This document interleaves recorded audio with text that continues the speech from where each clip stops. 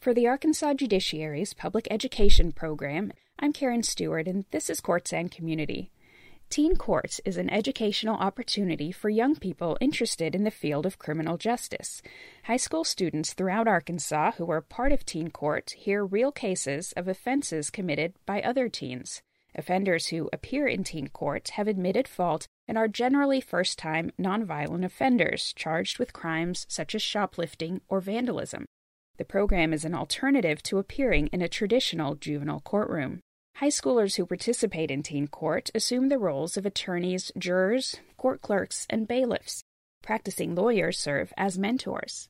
The sentences handed down in Teen Court are binding.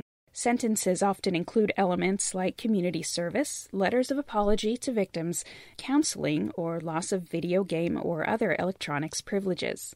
For Courts and Community, I'm Karen Stewart.